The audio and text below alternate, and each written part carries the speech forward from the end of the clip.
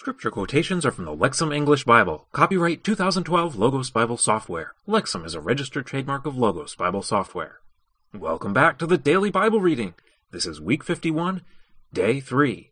Today we're going to start in Job chapter 18. Let's go to God in prayer. Heavenly Father, so much of this world we don't understand. The suffering we don't understand, but we do know that you are in control. We know that you have a plan, that you will work out what is best, and that we only have to trust in you. You will take us through.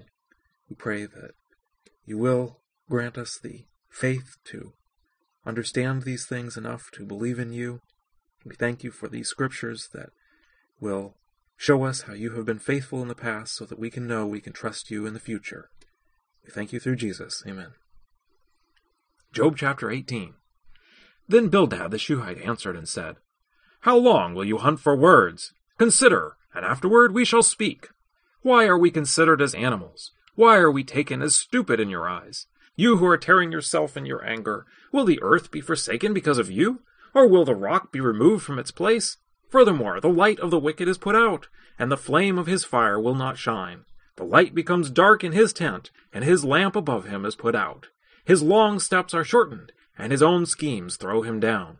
For he is thrust into a net by his feet, and he walks into a pitfall. A trap seizes him by the heel, a snare takes hold of him. His rope is hidden in the ground, and his trap on the path. Sudden terrors terrify him all around, and they chase him at his heels.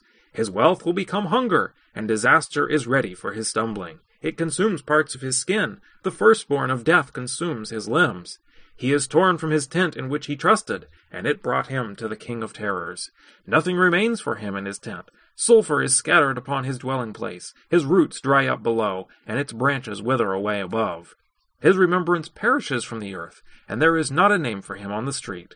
They thrust him from light into darkness, and they drive him out from the world. There is no offspring for him, nor a descendant among his people, and there is not a survivor in his abode. Those of the west are appalled over his fate, and those of the east are seized with horror. Surely these are the dwellings of the godless, and this is the dwelling place of him who knows not God. Chapter 19. Then Job answered and said, How long will you torment me and crush me with words? These 10 times you have disgraced me. You are not ashamed that you have attacked me. And what is more, if I have truly erred, my error remains with me. If indeed you must magnify yourselves against me, and you must let my disgrace argue against me, know then that God has wronged me, and has surrounded me with his net. Look, I cry out, violence! But I am not answered. I cry out, but there is no justice. He has walled up my ways so that I cannot pass, and he has set darkness upon my paths. He has taken my glory from me, and he has removed the crown of my head. He has broken me down all around, and I am gone. And he has uprooted my hope like a tree, and he has kindled his wrath against me, and he has counted me as one of his foes. His troops have come down together, and have thrown up their rampart against me, and have encamped around my tent. He has removed my kinsfolk from me, and my acquaintances have only turned aside from me. My relatives have failed, and my close friends have forgotten me. The sojourners in my house and my slave women count me as a stranger. I have become a foreigner in their eyes. I call to my servant, but he does not answer. I must personally plead with him. My breath is repulsive to my wife, and I am loathsome to my own family. Little boys also despise me. When I rise, they talk against me. All my intimate friends abhor me, and those whom I have loved have turned against me. My bones cling to my skin and to my flesh, and I have escaped by the skin of my teeth. Pity me, you my friends, for God's hand has touched me. Why do you pursue me like God, and are not satisfied with my flesh? Oh, that my words could be written down. Oh, that they could be inscribed in a scroll, that with a pen of iron and with lead they might be engraved on a rock forever. But I myself know that my Redeemer is alive, and at the last he will stand up upon the earth. And after my skin has been thus destroyed, but from my flesh I will see God, whom I will see for myself, and whom my eyes will see, and not a stranger. My heart faints within me. If you say, How will we persecute him? And the root of the trouble is found in me. Be afraid for yourselves, because of the sword, for wrath brings punishment by the sword, so that you may know that there is a judgment. Chapter 20.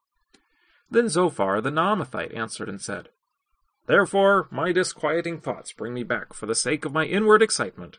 I hear discipline that insults me, and a spirit beyond my understanding answers me.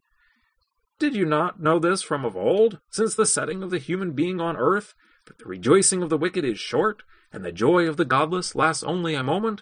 Even though his stature mounts up to the heaven, and his head reaches to the clouds, he will perish forever like his dung. Those who have seen him will say, Where is he? He will fly away like a dream, and they will not find him, and he will be chased away like a vision of the night. The eye that saw him will not see him again, and his place will no longer behold him. His children will seek favors from the poor, and his hands will return his wealth. His bones were full of his vigor, but it will lie down with him on the dust. Though wickedness tastes sweet in his mouth, and he hides it under his tongue, though he spares it and does not let it go, and holds it back in the midst of his palate, in his bowels his food is turned, the venom of horned vipers is within him. He swallows riches, but he vomits them up. God drives them out from his stomach. He will suck the poison of horned vipers. The viper's tongue will kill him. He will not enjoy the streams, the torrents of honey and curds. Returning the products of his toil, he will not swallow. According to the profit of his trade, he will not enjoy. For he has oppressed, he has abandoned the poor. He has seized a house, but did not build it. Because he has not known satisfaction in his stomach, he lets nothing escape that he desires. There is nothing left after he has eaten. Therefore his prosperity will not endure. In the fullness of his excess, he will be in distress. All of misery's power will come upon him. When his stomach fills up, God will send his burning anger upon him, and he will let it rain down upon him as his food.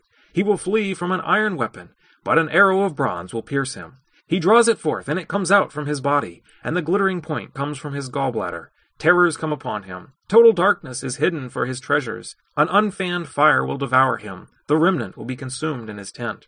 The heavens will reveal his guilt, and the earth will rise up against him. The products of his house will be carried away like gushing waters on the day of his wrath. This is a wicked human being's portion from God, and the inheritance of his decree from God.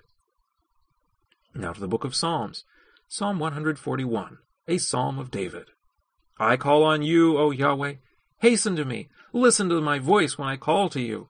Let my prayer be set before you as incense, the lifting up of my psalms as the evening offering. Set a guard, O Yahweh, over my mouth. Keep watch over the door of my lips. Do not incline my heart to do any evil thing, to practice wicked deeds with men who do iniquity, and do not let me eat of their delicacies. Let a righteous one strike me in kindness, and let him chasten me. It is oil for my head. Let not my head refuse, for still my prayer is against their evil deeds. When their judges are thrown down the sides of a cliff, then they will understand that my words were pleasant.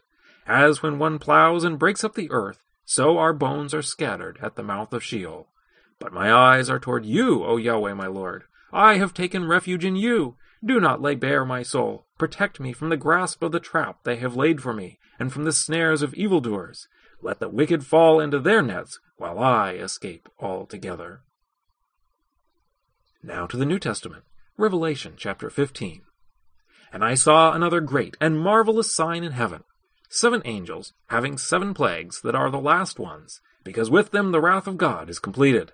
And I saw something like a sea of glass mixed with fire, and those who had conquered the beast and his image and the number of his name were standing by the glassy sea, holding harps from God. And they were singing the song of Moses, the slave of God, and the song of the Lamb, saying, Great and marvelous are your works, Lord God all-powerful. Righteous and true are your ways, King of the ages. Who would never fear, Lord, and glorify your name? For only you are holy, because all the nations will come and worship before you, because your righteous deeds have been revealed. And after these things I looked, and the temple, the tent of the testimony in heaven, was opened.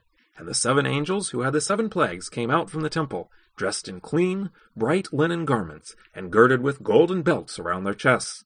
And one of the 4 living creatures gave to the 7 angels 7 golden bowls full of the wrath of God, who lives forever and ever. And the temple was filled with smoke from the glory of God and from his power, and no one was able to enter into the temple until the 7 plagues of the 7 angels were completed.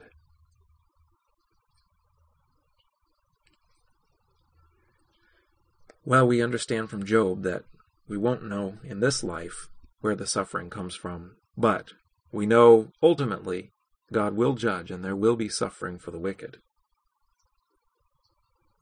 Let's be the righteous. we know how it ends. Until next time, let's keep meditating on the Word of God.